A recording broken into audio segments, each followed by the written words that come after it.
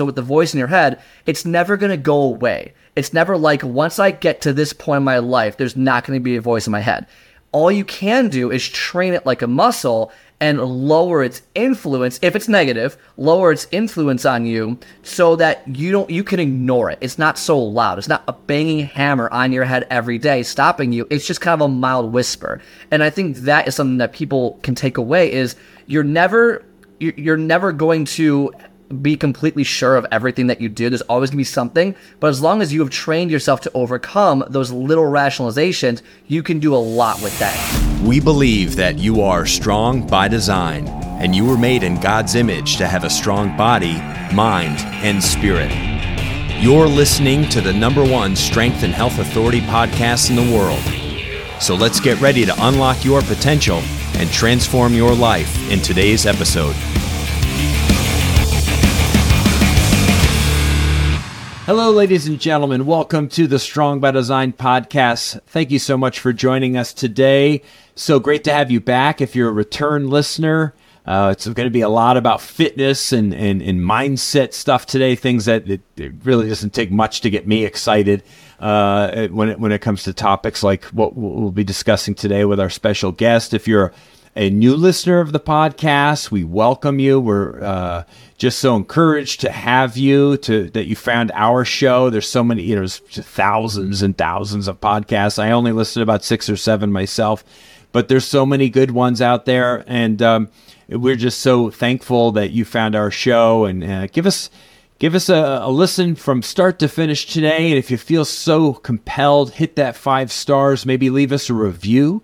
We love those reviews because it helps move us up on the charts and it helps us become a little bit more visible to other people like yourself who, we are all about living life strong by design here. I don't talk about this quite enough. It's the name of our show, right? You are strong by design. And for us, it has a twofold meaning. We believe that you were created strong by design, by a designer. And then we also believe that you have to then design, you have to take the initiative and take the steps in life to design your life. Every single day, you're given an opportunity when you wake up to make choices and decisions to move you closer to your goals, where you want to be in life. And it's a very much a proactive thing. One of our core values here, Critical Bench, is decisiveness. It's taking action in life. And not kind of waiting around for things just to happen. You're the spark. You're the one that's given the choice, and you got to kind of stand in that and walk in that every single day. So we hope this episode in particular encourages you to do that, no matter where you are in your fitness journey, because we're going to dive into a lot of things today. So our special guest, Mr. Scott Friedman, he is a fitness motivational speaker. He's a fitness coach. He's online. He has a podcast called The Power of Progress: Mindset, Motion, and Momentum. 3 of my favorite M words. We actually, those M words come up all the time on Strong by Design. Very much so.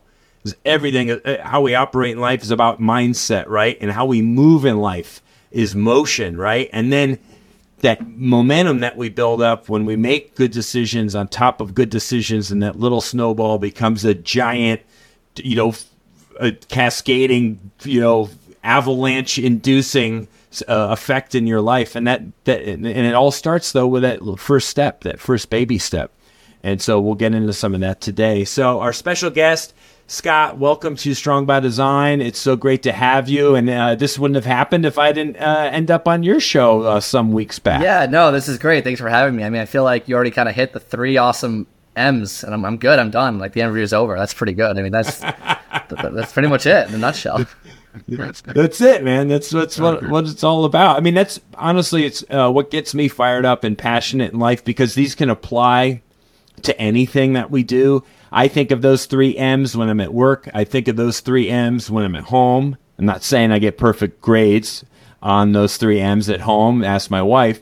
I think of those 3 M's when I'm out coaching baseball with my son, and been doing that for years, and how much I enjoy that. But these 3 things apply to us at any level no matter where we are in life, as kids, in our marriages, in our fitness journey, in our professional life, our career, and just how we operate from when we wake to when we sleep. So this is really cool, really exciting stuff. Obviously, there's so many directions we could go with this conversation, but first, I really just want personally to know a little bit more about you, things that maybe we discussed when I was a guest on your show, or things that we didn't really get to get into. Where's your passion for fitness and health really come from? Was it at a very young age? Was it, maybe in your late teenage years? What was it that really drove you to this line of work? So I think the answer to that is twofold, because there's two different stories that kind of come to mind when that happens. So the first one is when I was I was always this kind of like skinny, lanky kid. Like you could see like muscle because there was no fat in the body. And then as I was getting older, 12, 13, 14, 15, just in high school, I started to notice kind of that change. I'm like, oh, my completely flat stomach started to kind of bulge out a little bit. And I was like, I don't like that. And so inherently, my initial intro into the fitness and health field was, I don't want to get fat. I was like, there's no like traumatic, it was just me looking and go, I don't like that. I'm not going to have that. Won't happen. So I started working out in that regard. And that's kind of what jump started the whole initial journey. Was I didn't like just self-image. I don't want to look fat. I want to look good. Like that's what I want. Let's do it. And then years later, probably 5 or 6 years later, maybe 4 or 5 years later, I'm in college. My degree is in physical therapy, and I realized very quickly that physical therapy was not for me. You sit behind a desk all day, and it's all rehabilitation. And I didn't know the difference between rehab versus prevention. I didn't know anything. Okay, I'm in there taking classes like organic chemistry, and I'm like, I just want to teach people how to work out. And that's what I'm thinking this whole time. So I finally find that there is a major that you can take called kinesiology, exercise science in college, which inherently you probably don't need to have a degree in, because it seems like a waste of money, but I'm already in college paying for it, might as well get the degree. So I switch over from rehab in physical therapy into prevention in personal training. And that's where the idea of, I want to help people get in shape. I want to help people, because it was so easy for me starting at 14 and 15 years old to kind of grow, figure it out, take all the wrong roads, do all the wrong things and fight through it. And then seeing people like really struggle with something that was so easy for me, that's kind of where it came from, that twofold motion of just not wanting to be fat and wanting to be in shape, and being able to understand it so thoroughly that I can easily help people and break down the complexities of it. Be like, just do this. That's all you gotta do. Just do this and help them out. So that's kind of where the passion came from. And of course, it grows over time. It develops into these different things as you learn as you go. Yeah, I when I was looking over your some of your stuff on your website, I came across, and I'm trying to see. Yeah, this is good. You had shared a quote from Ben Gates that it's really cool because it's really thought provoking, and I think if more people, thought about stuff like this, this is like game changing. This is world changing stuff. So it's an interpretation of the Declaration of Independence. And it says, if there is something wrong, those who have the ability to take action have the responsibility to take action. And that's kind of where you're getting at with this, is like, you had this passion and this knowledge in this area. And it's kind of like, what if I don't do something to make the world better with this? Then it's like I'm failing, not just myself, I'm failing the world, in other words, right?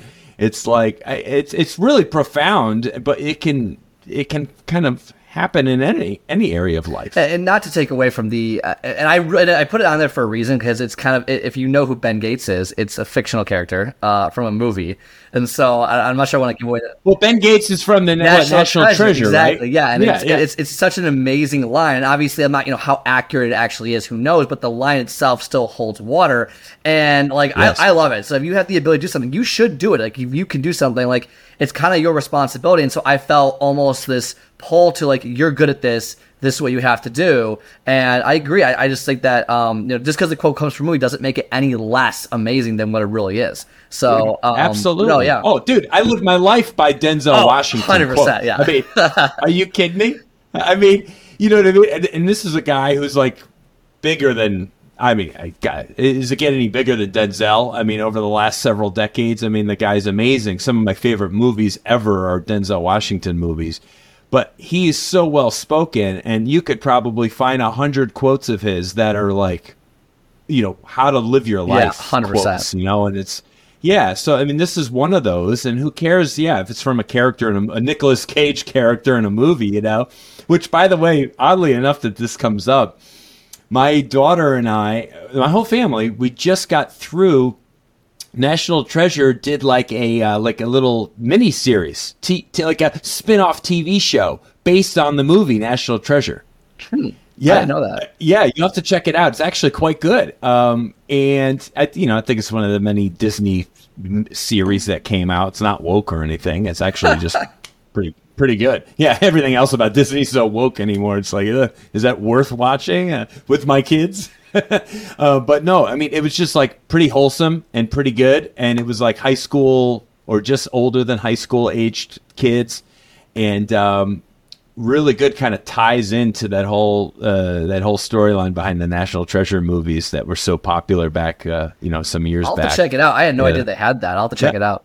Yeah, for sure. I didn't know either until I think my daughter was probably thumbing through some shows and came upon it and watched the first episode, and we all kind of watched it, and we were like, wow, this is really good. And it was like 10 episodes long and all about an hour long. So it was actually quite enjoyable. So I do recommend it. So, so a little side note there, a little fun little I'm writing that down right now to watch the National Treasure series. Yeah, look it up. It's on the Disney app or whatever. So now that we know kind of where the passion, it's funny because we're very similar in that regard. I noticed myself kind of going through kind of a pudgy, husky. They used to use the word husky back in the 80s when you were fat as a kid. And it was like, prepubescent type stuff. It's like 6th grade, 7th grade, your body's changing, and I wasn't as active because I was like too heavy, too big for Pop Warner. And I wasn't involved in sports as much as I had been in elementary and then as I ended up being in high school. And so it's just kind of this weird waffling phase of life. But I realized like I want to be fit and strong and muscular, from a young age. I want to look good and feel good. And then that passion just translated very easily to like how I can serve others with it, which I love that, that's what you've done with your life over the last several years. So that's great. So I want to talk about kind of the mental aspect of all of this because it sounds good, right? It sounds good to say these things. And some people just don't have this passion.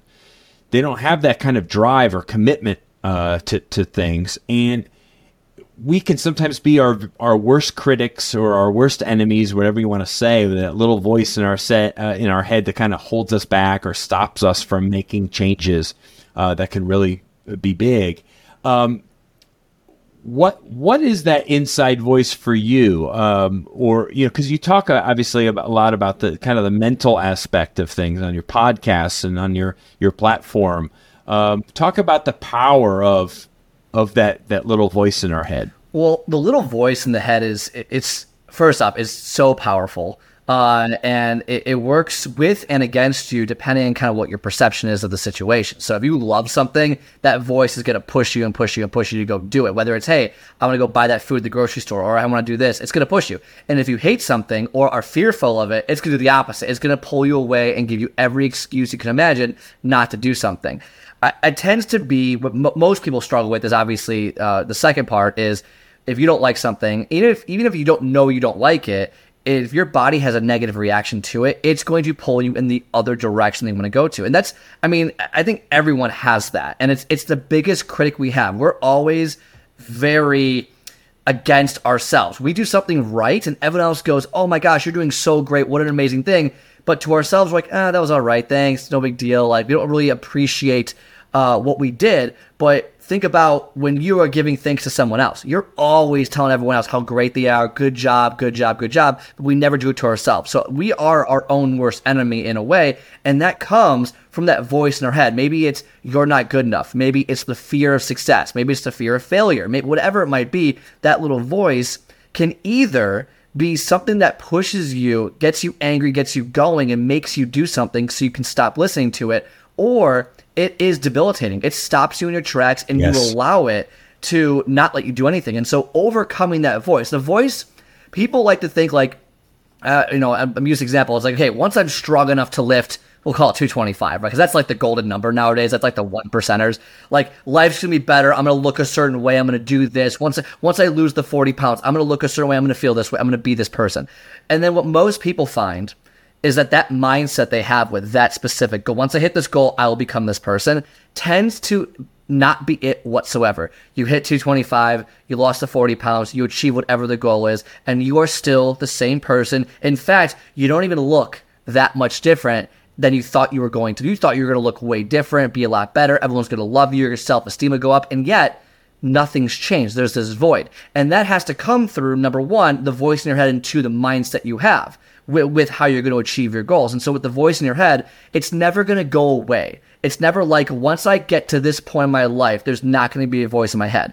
All you can do is train it like a muscle and lower its influence. If it's negative, lower its influence on you so that you can ignore it. It's not so loud. It's not a banging hammer on your head every day stopping you. It's just kind of a mild whisper. And I think that is something that people can take away is you're never going to be completely sure of everything that you do. There's always going to be something, but as long as you have trained yourself to overcome those little rationalizations, you can do a lot with that. And I think that's kind of part of the journey I was on too. So it's like, you got to overcome these things. Like, is anyone going to want me as a coach? Is anyone going to listen to me? Why would they listen to me? Am I good enough? Do I know enough? Do I know enough about this person's body or this person's goals to which? And these voices come, but the only way to overcome it is to train yourself out of it and to keep pushing forward. Yeah, it's great advice. Well said. I think sometimes I think to like children how, everything to them is new. So every decision they make is like, could be scary, could be exciting, could be a combination of those things. And think how many times, if you have kids or even if you don't, you can remember back to when you were a kid or you've been around children on some level, I'm sure.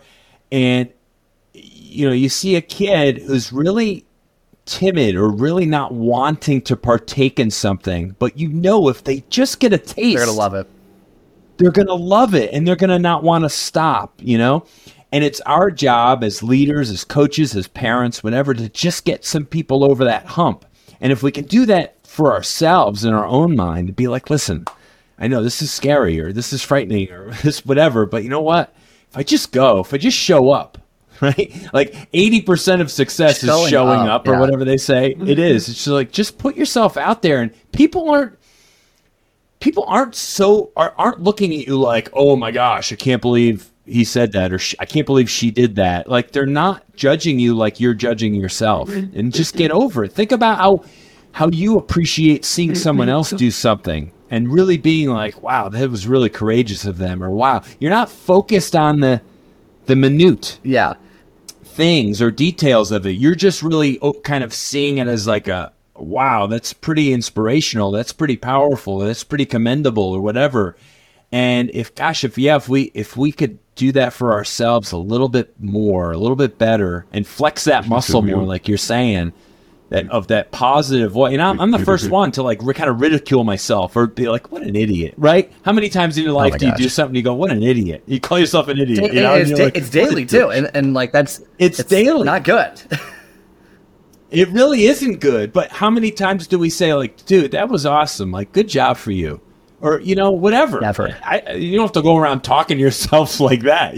But it can be an internal thing where you can just be pat yourself on the back, with like a good thought about it or whatever it is. But that's the power of connection with other people, like coaches and people who can back you up and can help support you and help, give you those words of encouragement when you need them, when they're lacking from yourself. So because, and that's the next kind of thing I want to get into is like, while we might strive for perfection in all that we do and all that we try, we can't be so critical and hard on ourselves for those failures and those mistakes. Can you talk a little bit about that M momentum, and about like if you fall off the bandwagon a little bit on something, it's okay. Like tomorrow's a new day. Well, it's funny because the example you gave with the kid, right? Like if you just were to do this, just stick your toe in the water, as it were. Like you just hit mindset, motion, momentum in one phrase, right? The mindset is the timidness of not wanting to do it. The motion is taking that tiny action just to get a taste of it. And the momentum is, we know once you do it, you're gonna want to keep doing it over and over again. Now, where a lot of people make, where they stumble is when that voice, that negative voice in their head kind of tells them, hey, like you did a crappy job, or you fell off the wagon here, you did this, you're not doing a good job, right? Whatever that voice is telling you, and how do you not really attack yourself, right? And get basically what happens is it's a mindset shift. Okay, so if you're going out, you have a journey, right? Your goal is to lose 40 pounds, and let's say 1 week you screw up, right? You went to a wedding, you had cake, you had vacation, you woke up one day late, you missed the gym, like just things happen, right? This, whatever it is. So you have 2 options, okay? One is you can accept it and go, okay, it happened, nothing I can do about it now, but I know who I am, push forward. Or 2, you can continue to whine, complain, and just be annoyed about it. Which option in your mind is going to help you towards your goals? And that's what I always tell my clients. Fine, it's okay to be upset with yourself. It's okay to be annoyed. It's okay to be sad or discouraged sometimes. But then ask yourself, what action do I have to take next in order to hop back on there? And does this action align with what I'm trying to do? And so it's always about self-reflecting how you feel. And then the second part of that is, a lot of people think the journey towards their goal just is straight up, or I guess straight either way, right? It's just this. What you're not accounting for is it looks closer to the stock market, where it's kind of like this ridiculous line. And if you don't account for it to be, for there to be obstacles, for there to be setbacks, for there to be bad days, then realistically, you did not create a plan that was realistic in terms of what you were trying to achieve. So if your plan is, I'm going to lose 20 pounds and I'm going to lose 1 pound a week for 20 weeks, you didn't plan for any setbacks. That's only if everything goes perfect. But if you can set your plan, okay, at some point I'm going to gain 2 pounds. At some point I'm not going to lose weight. At some point this might happen. At some point, then your plan might expand longer. But then you're not going to be worried about it. You're going to plan, oh my gosh, this happened exactly as I thought it was going to happen. I didn't do all the things, and it's a matter of changing that perspective. We think it should go perfect, when the reality is it's never going to go perfect. So why are you planning for perfection? Plan for things to go wrong, because that's what's going to happen, and that way it kind of lessens the impact of when we do have setbacks, and then we don't get negative, we don't get in this cycle of quitting, and then, well, yesterday sucked, so today's going to suck, or I might as well skip the rest of today and not do this because of this, and then next thing you know, 6 months later, I had that coach, and I just kind of fell off because of what, it's like, well, you didn't plan for it. And that's why. So I think those would be 2 main things I talk about. Oh, fantastic. I love it. Yeah, the road to success is certainly not a straight line. In fact, it couldn't be more up and down, peaks and valleys. I wish every successful person could just share their life story, or their 10-year journey to success, or however many years it took, because every one of those stories is going to be riddled with failures, defeats, mistakes. Why did I do this? Bankruptcies, starting over, new businesses, new relationships. It's just never ending. And everyone I've talked to has some amazing way or path that's unique. It's okay. It's okay to model yourself after other people, certainly, but you're not going to know all the nooks and crannies and details of how they got to where they are. But I think, listening to probably 5 to 10 maybe different people just for that confirmation, and then maybe trying to zero in on one in particular that you really want to use as your kind of your guideline or your model. Right, because if you try to follow 10 different people's paths, it's gonna be tough to get everyone. That's going to be tough, but certainly learn from more than just one person as an influence. No, but that's really good advice. I love Real quickly, that. if you think about any, I say famous, but any successful person, right? I can name 100 of them, right? You have Oprah, you have Michael Jordan, you have Kobe Bryant, you have Elon Musk, you have Jeff Bezos. Like, everyone always has it must be nice to have $100 billion. And the whole it must be nice. It doesn't take into account that like you think that they are overnight successes when the reality is, again, this isn't fitness necessarily, but it correlates that like you should, like Elon Musk was one rocket blowing up away from going bankrupt and losing everything. He invested like $120 million in SpaceX. They failed 3 launches in a row. They were down to their last rocket. They didn't hit this. They lost. There's no SpaceX company. They lose everything, and he loses all his money from PayPal. Like his whole journey comes to an end. The whole thing with Jeff Bezos. I think Steve Jobs working out of his garage and not getting any. I mean, there's so many. Michael Jordan being cut from his high school basketball team. I mean, there's so many stories of people who like are so successful. We think, wow, I wish I was that. But you don't realize the work they put in, the time it took, and the thousands of failures that they had to overcome along the way. And all we see is this straight line. Oh, they were born, they did this, and now they're successful. And that's what we're trying to emulate. But the reality is, if you're trying to emulate them, you have to get their failures because they wouldn't be where they're at without them. Without question. Awesome point. And I love, because I'm a physical guy, I'm a sports guy, I've been a sports fan my entire life and an athlete in different capacities my whole life and a coach, right, for others. And I love stories like the Kobe Bryants and the Jerry Rices. And this is why I love them so much, is because did these gentlemen probably from a young age have a talent that was obvious? Sure. Let's say that they did. Let's say that it was obvious at 10 or 12 years old that Jerry Rice was going to be a hell of a receiver or Kobe Bryant was going to be a heck of a basketball player, right? But the work ethic that these gentlemen had, the Michael Jordans, right? They got to bed early. They woke up early. They were disciplined. They outworked you. Even though they were already better than you, they still put in more work than you. And I love a story of a gentleman, I forget which basketball player it was. It's a Kobe Bryant story, and he shared it. It's really quick. I'll share it. It was a road game for the Lakers, and Kobe was practicing, doing, I think, just a solo, just like his own little, practice session by himself. So this opponent player shows up at the facility where Kobe is already there, already working out. So he shows up and he's doing his workout at the same time as Kobe.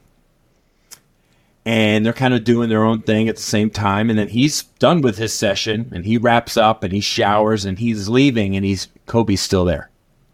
Kobe's still there putting in the work, still getting after it.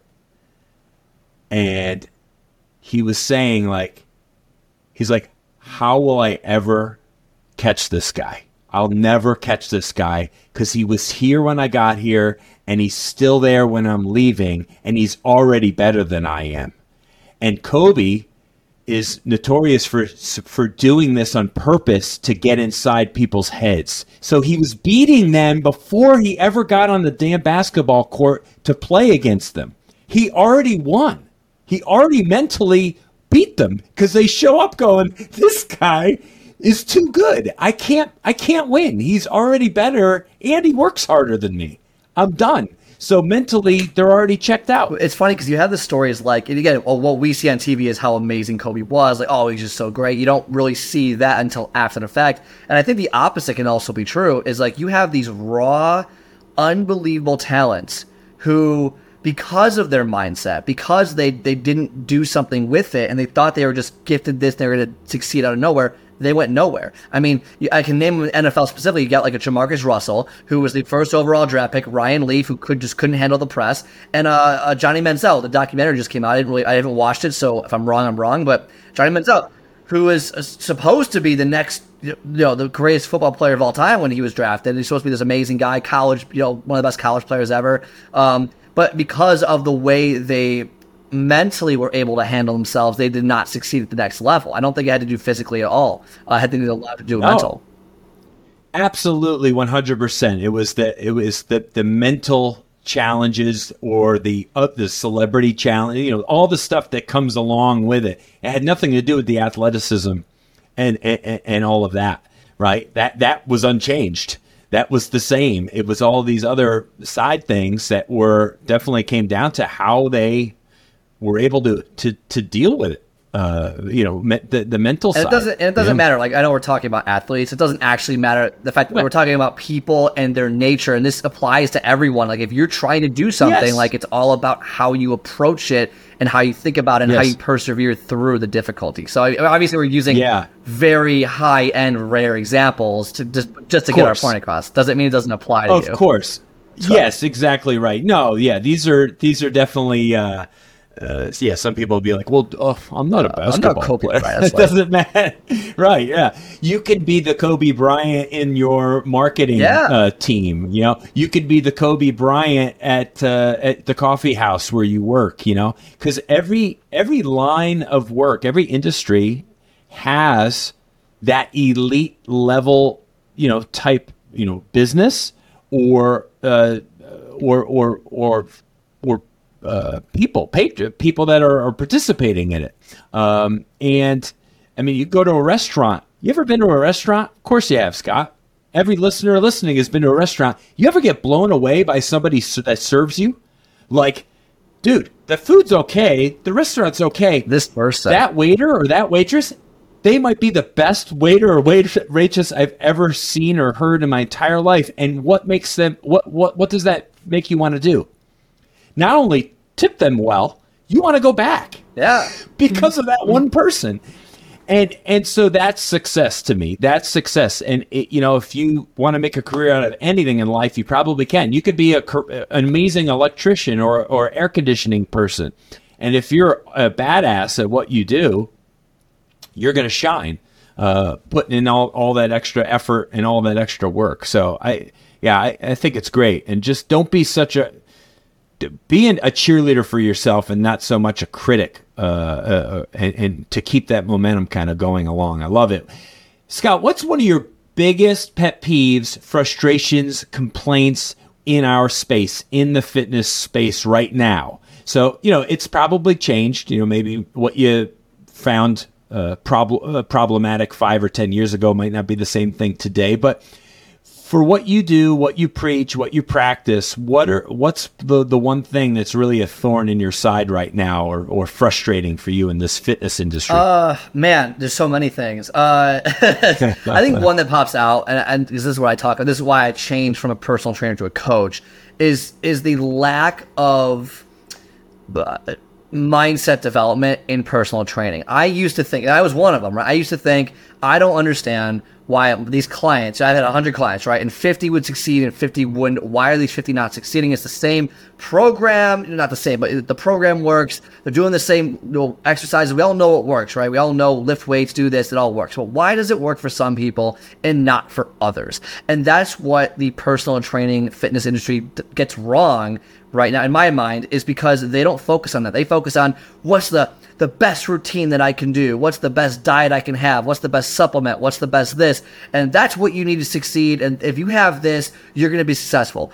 The reality is the program, the diet, the supplements, whatever it is, that is all actually very much secondary to how you perceive yourself, your goal, and what you're going to do, and your level of commitment to yourself. Because I can give someone the greatest workout program on the planet designed by Arnold himself, right? Whoever, right? And that person could literally fail at it because they're not committed. They don't stay they don't stay motivated. They don't want to do it because they just don't have the right mindset. Versus I can give someone, hey, do bench press, squats, and rows for the rest of your life. All right, and progress those over time, and they will see amazing results. Is it the best plan ever? No, but they had the best mindset ever because they're going to commit to it over and over again. So people focus on the external of, oh my God, this trainer is going to get me to the finish line, and once I'm done, versus I need to learn how to do this myself, become accountable to myself, and fix kind of how I see what's happening versus just selling people personal training. Oh no, work with me. Because the reality is it's not helping. I mean, clearly it's not helping. Since 2000 to 2022, we've increased obesity in the United States by 12%. Obesity is up to 42% of the population, where overweight is up to 75%, which is a little skewed, I know. But like, we're clearly losing the battle to the marketing, to the fast, whatever it might be. Why is that? I think part of the reason is the way that the training industry is set up is setting people up for failure because they're not teaching people the right things to focus on. Yeah. Wow. That's great, man. Well said. It really is. It frustrates me too. It could be so, we complicate the hell out of things in life, and a lot of people will, certainly when it comes to working out and exercise. Is, I got to do this plan and this many weeks and this many days. It's like, dude, you could get in the best shape of your life, skipping rope, doing air squats, and doing push-ups and pull-ups. Yes.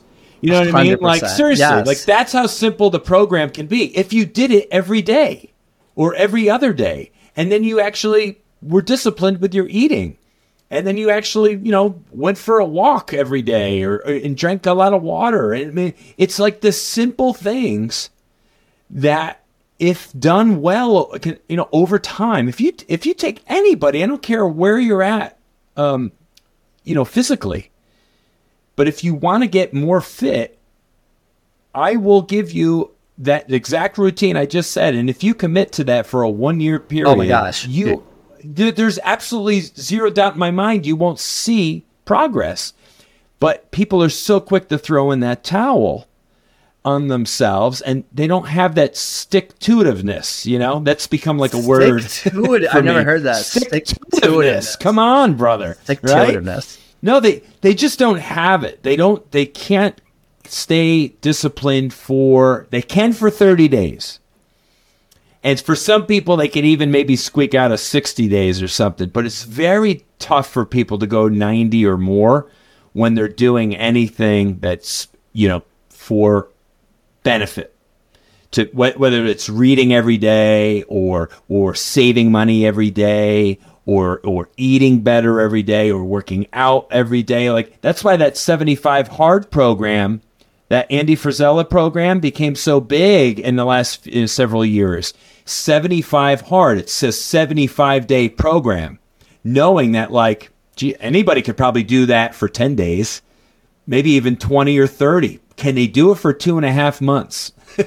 Right? And, I would challenge anybody, just try that. If you've gotten anything out of this, out of this conversation, is like, I don't even know the guy. I know the program, and I know people who've done it. And it's like, if you need discipline in your life to start doing some things better besides just working out, because this is like 10 minutes of reading, it's like a gallon of water every day or something like, it's like all these different things that are like for 75 days straight. I mean, there's no doubt in my mind you don't get benefit from that, at least adopting 1 or 2 or 3 new good habits, even if everything doesn't stick with you, right? And that's the power of baby steps, though, too, I think, that's where 75 Hard, I think, will lose people, because it's so abrupt. It's so much to change, where I think if you just start small with 1 or 2 small changes, but build that momentum on those few things, and then that eventually leads into like kind of a habitual ritual type experience with those changes, and then adopt a few more new things. And before you know it, all these new things have kind of overtaken, and the bad stuff is kind of just by the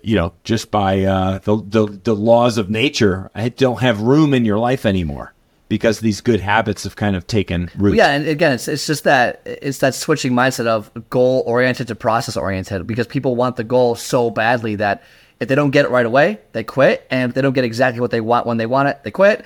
But if you focus on actually changing the way you live your life, which I know it sucks, but like, those are the only 2 options. You can either struggle the rest of your life with this goal mindset you have, or you can focus on building the process, building the habits one at a time, building motion, building momentum to get the results. And then, it's like, how much weight has someone lost and gain back over and over again in the course of their life, where they do the diet A, they lose all the weight, they gain it back, they lose all the weight, gain it back. Me too, right? And it's like, you probably lost in the course of your lifetime 200 pounds, and yet you still weigh 250 pounds. You haven't, because you're not focused on the process and being that different person. And it's all mindset.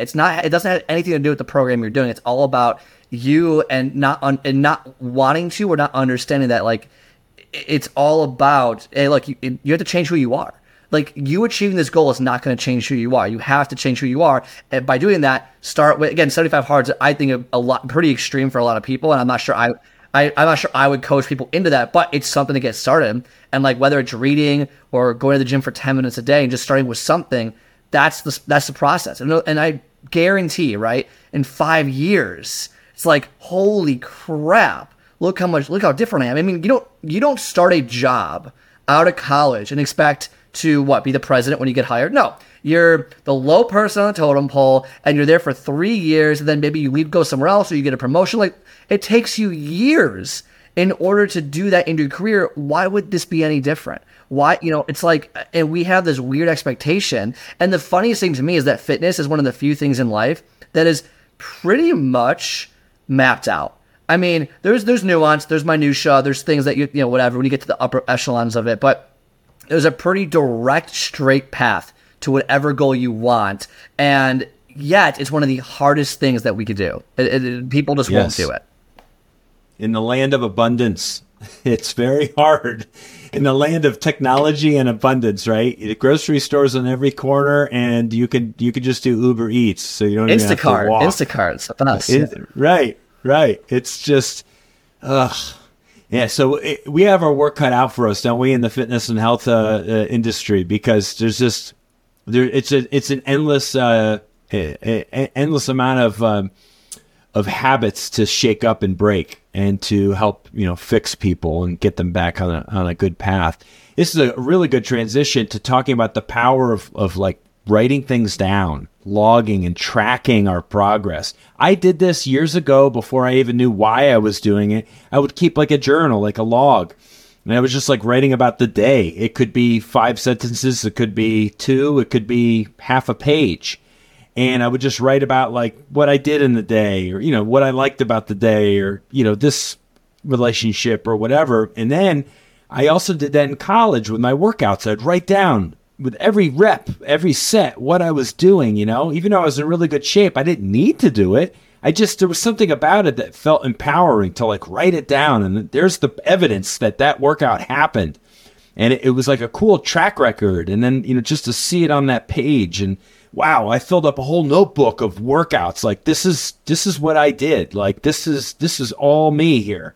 This is pretty awesome stuff. And then I experienced it one other time, more recently in the last couple of years, when I worked with the coach, actually, because I wanted to get, I really wanted to lean out, like way more than where I'm in like the 220 range, but I really wanted to get down like shot underneath 200. And I'm like, in order to do it, I need accountability. I need a coach. So I had a trusted friend of mine who's an amazing, he helps bodybuilders and stuff. He's an amazing nutrition coach. And he held me accountable, and I was using a fitness app to track MyFitnessPal, to track every calorie that went in my body, every one.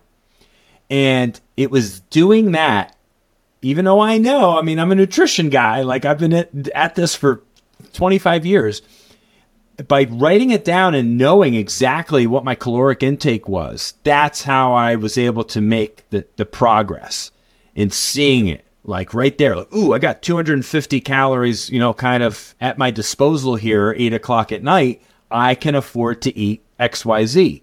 Or, oh my gosh, I've already used up all my fats for the day, or whatever, And it was a very powerful tool. What have you experienced in tracking and logging? I think it's invaluable. I think that it's so hard to put like a qualitative measurement on how valuable it truly is. I think a couple things I tell people. Number one, from a goal and mindset perspective, like, you should write down your goals and your reasons why, and like make them visible so you can see them every day, because that keeps you internally supported over and over and over. When you read it every day, it just keeps you kind of motivated, just to not forget on a terrible, cold, rainy day. Like, crap, I gotta go do this. All right, that's the first thing when it comes to writing something down as the first part.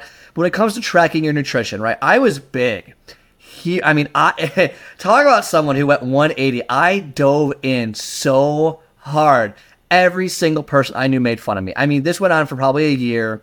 I tracked every single thing I ate, and down to the number, it's so funny, down to the number of carrots I would eat. And I would do the math. If a serving of carrots was 35 calories, I had a quarter of a serving. I would put in everything because I was so invested on learning. And then I think it's valuable to, I'm not saying get as crazy as me. I think that's a little ridiculous. I think like you can probably skip all the veggies. I don't think you need to track all that necessarily. But overall, you don't, like, for example, if you're going to buy a house, right?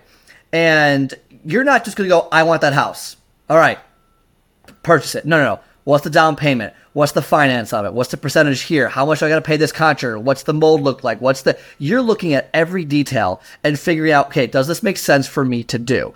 When you go to a job, what are you asking on interviews? What's the salary? What's the PTO? What's the commission structure? What's this? What you're asking all these questions. Well, the same is true with your food. You need to figure out what these answers are. Now, you don't have to go crazy with it. You don't have to know every little thing, but you should have a baseline of what you're normally eating to figure out, okay, I'm here. Here's where I want to be. Here are the foods that kind of equal this out. And for a week or two, I have most of my clients tracked just so they can fundamentally see, holy crap, because most of the time, if they don't track it, the second you start tracking, you lose like 300 calories a day. Just because like I don't want to count that Oreo that I know I'm going to sneak, so I won't eat it. And then they never count that. Or, oh wow, I put way more balsamic vinaigrette on my salad than I thought, and that's an extra 150 calories I wasn't accounting for. Take that off. And so I think number one, just from an inherent, like, you're not going to want to track it perspective, you'll lose a bunch of calories right away. And then second, the best results come from the most data-oriented progress that you can make. So if you can have the data in front of you to see, here's where I'm at, you're going to get better results. Do I think it is absolutely necessary? No, I don't. I think there's definitely ways that you can achieve your goals without tracking. Do I think you should? 100%. Like, I definitely think you can. But if you're that person who's like, Scott, I literally cannot track, fine. But then you have to at least track what you're eating. Like, physically, how many things a day are you eating? And then how do we adjust from there? Because if you don't have a baseline, if you don't have a foundation of what you're doing, how can anyone, especially a coach, help you move forward if we don't know what you're doing? So if you tell me, hey, I eat so healthy and I'm not losing weight, help me. Okay, we got to track it. I don't want to track it. I go, well, how do I know you're eating healthy? Well, I have a chicken sandwich for lunch. Okay, is there bread on that? Yeah, okay. So you say you're eating healthy, but then you're having processed food. It's like, well, people don't know. And so it's a matter of, if you want to build a solid foundation, at least to start, at least, you don't have to do it all the time, but at least to get things going in the right direction, I recommend tracking. It is so pivotal, and I've always wrote down my workouts, and mostly it gets it from here onto paper. I can forget about it. I don't have to worry about it. It is there for me to document, and I can go back at any given point and look at any workout, any food that I've eaten, anything like that. And now I have a routine. I eat a lot of the same things most of the time because that's I have a bad stomach, actually. So I'm lucky because I can't eat a lot of foods because I get really sick, and that makes me unlucky because I can't enjoy a lot of foods. But from a tracking perspective, I know what I'm having, so I don't even have to track anymore. I just know what it is. So okay, that's what that is. I'm good. Yeah. So yeah, that's you're not left with all these choices. You kind of have it down to like a select, 5 to 10 items. And it's all like, so I kind of got lucky in that way, because I know it'll be a lot harder. But still, it's about build your foundation. I know it sucks at first. I know that you don't want to do it. I don't want to do it right now. But if you want to succeed long term, at least having a fundamental understanding of what you are doing to your body and what you're inputting is going to be essential to long term success, or at least faster long-term success, than just kind of guesstimating it. I think that's the value I would put on it. Yeah. I think everybody listening should at least try it for a month. Even if you're not logging exact calories, at least write down every single thing that you're consuming, liquids included. So beverages can have a lot of hidden calories depending on what we're drinking, when we're drinking, is it a dessert drink? Is it for breakfast? Whatever.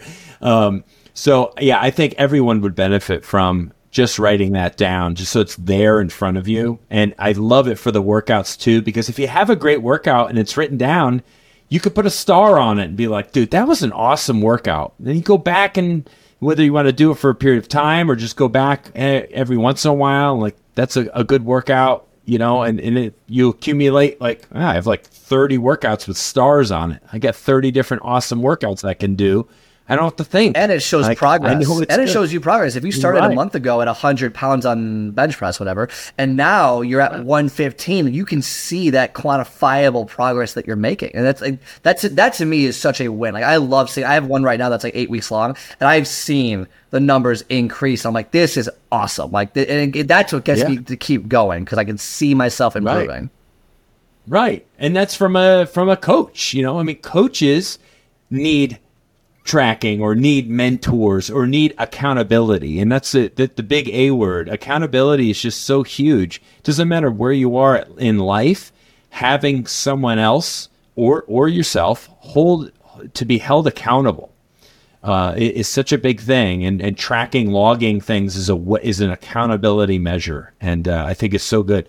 What's new for you right now? What's getting you jazzed up, excited? What's on the horizon for you? What's going on? I know you're busy. I know podcasting is something that's big and important for you right now. But what else is going on? What should people know?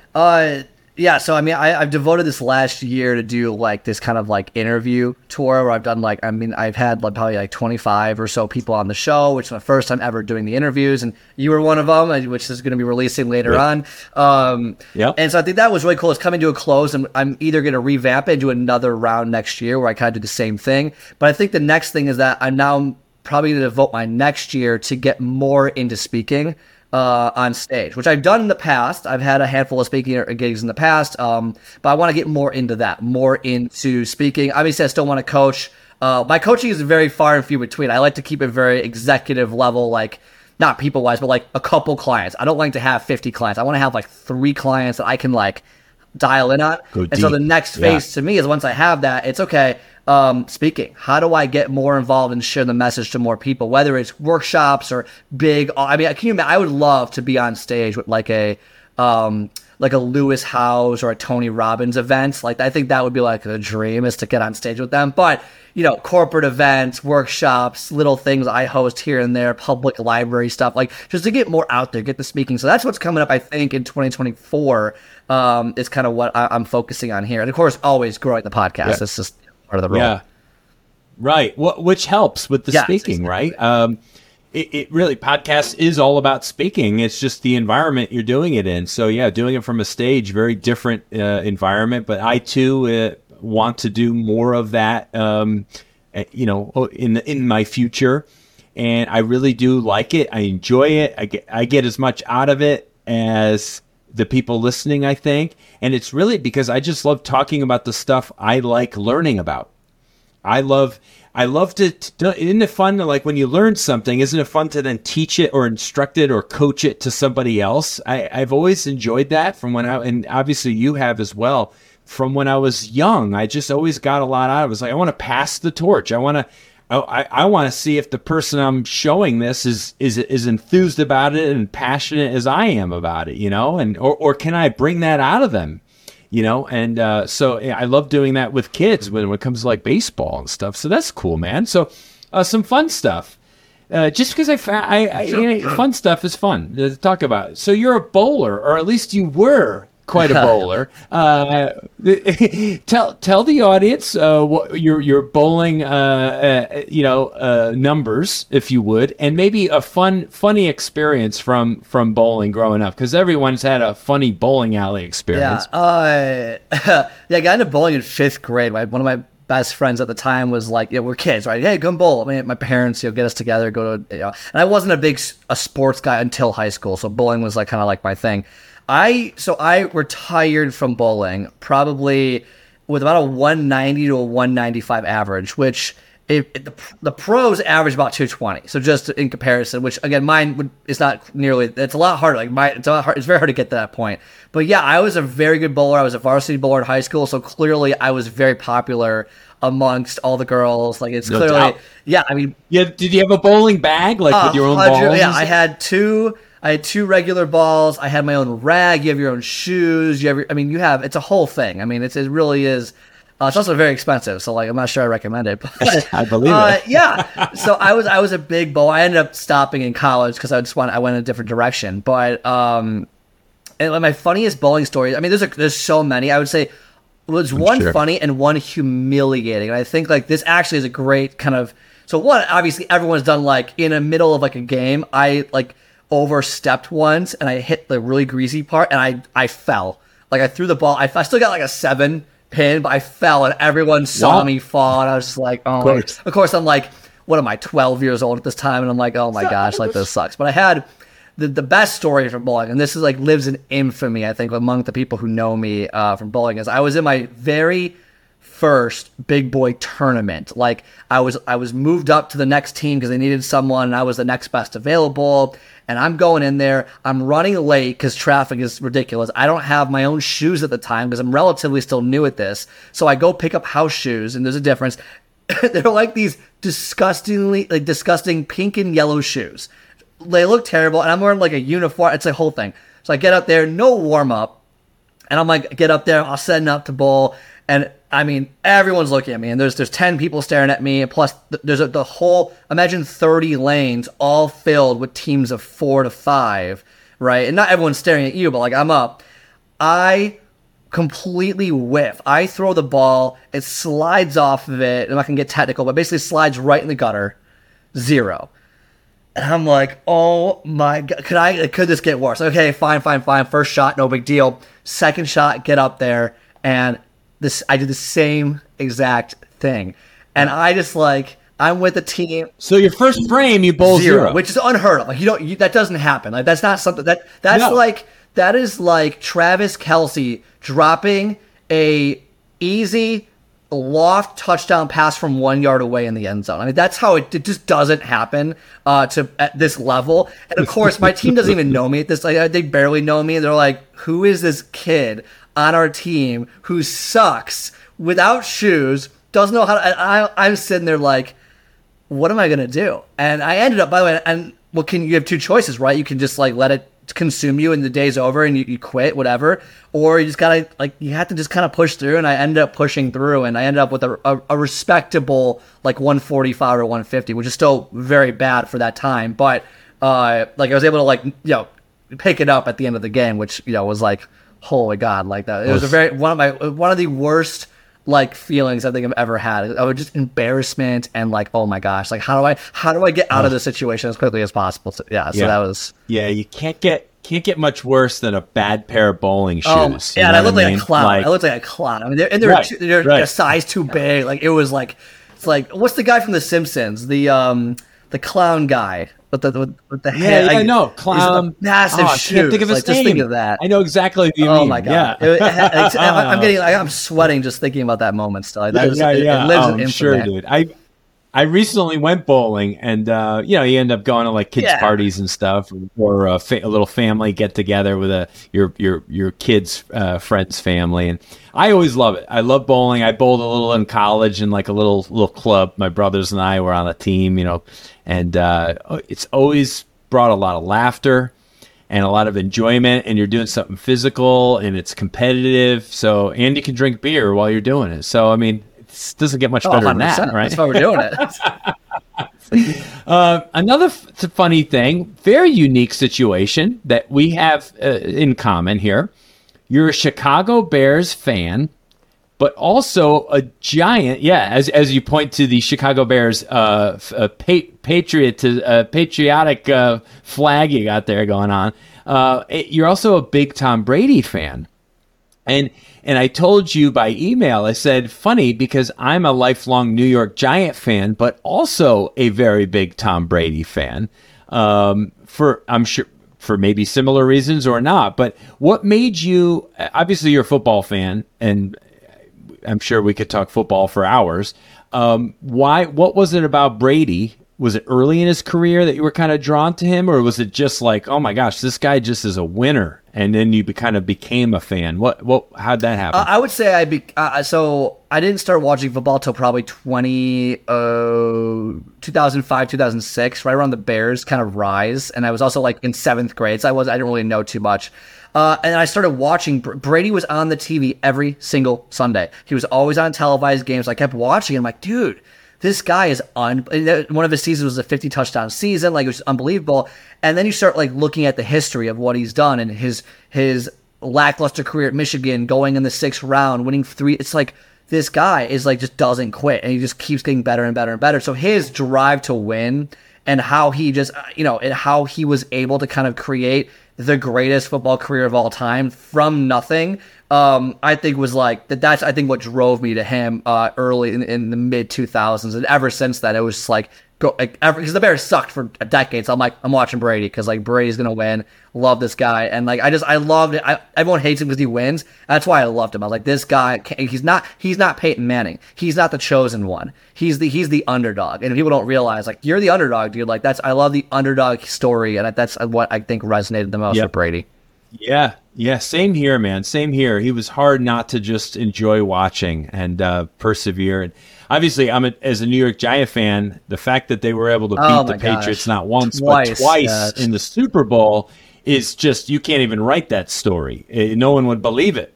But yet it really did happen, and I'm still like scratching my head over it, man. And I finally, oddly enough, it was a week or two ago. I'm watching the helmet catch. I'm watching that whole drive. It was on a Facebook reel, and I'm just watching. It's got this whole like 10 minutes, of that drive to beat, to score the winning touchdown at the end of the game. And I'm watching it with my kids, and they're like, "Is this the helmet catch?" I'm like, "It's coming, it's coming." And it's still, I couldn't believe that drive. But yeah, I love. And then of course Brady finishes his career down here. I'm in Tampa. He finishes his career as a Buccaneer, wins the Super Bowl, of course, for the Tampa Bay area, which is just to put an extra stamp of greatness on his career. It's like, I can do it in New England, but I can do it anywhere.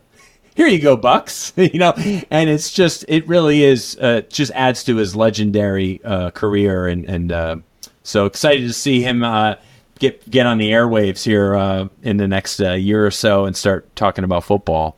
So we'll see. Yeah, I've seen him in some commercials and stuff. Some of the Manning cast commercials. Some of that stuff is pretty funny. So where should our listeners go? Obviously, you have your podcast as well. We would definitely want to send some people there. And where else can they find more Scott? Yeah, I would say the 2 easiest ways to find me is Instagram, just Scott Friedman 24, and I post a bunch of short kind of content on there, but also links to all the other content. And you can message me directly. I tend to answer everything I possibly can because I like to just be involved with it. And then the Power of Progress podcast, Spotify, Apple Music, that's really the big thing right now. Grow that. That's kind of where most of my messaging is, most of the content is. And look, they're quick, short audios, 8 to 10 minutes per episode, just to give you this like mental boost that you need. So I would say those are the 2 main places. There's a website, scottspeaksfitness.com as well, if you're looking for more formal information. That's great, man. Well, thank you so much, Scott, for making time in your day to do this. It's been a real pleasure. It always is to talk about these particular topics with somebody that's like-minded and an expert. And I appreciate that kinesiology degree of yours, my friend. My wife actually got one years back too from Kansas State University. She got her kinesiology degree, CSCS and stuff back in the day. Very nice.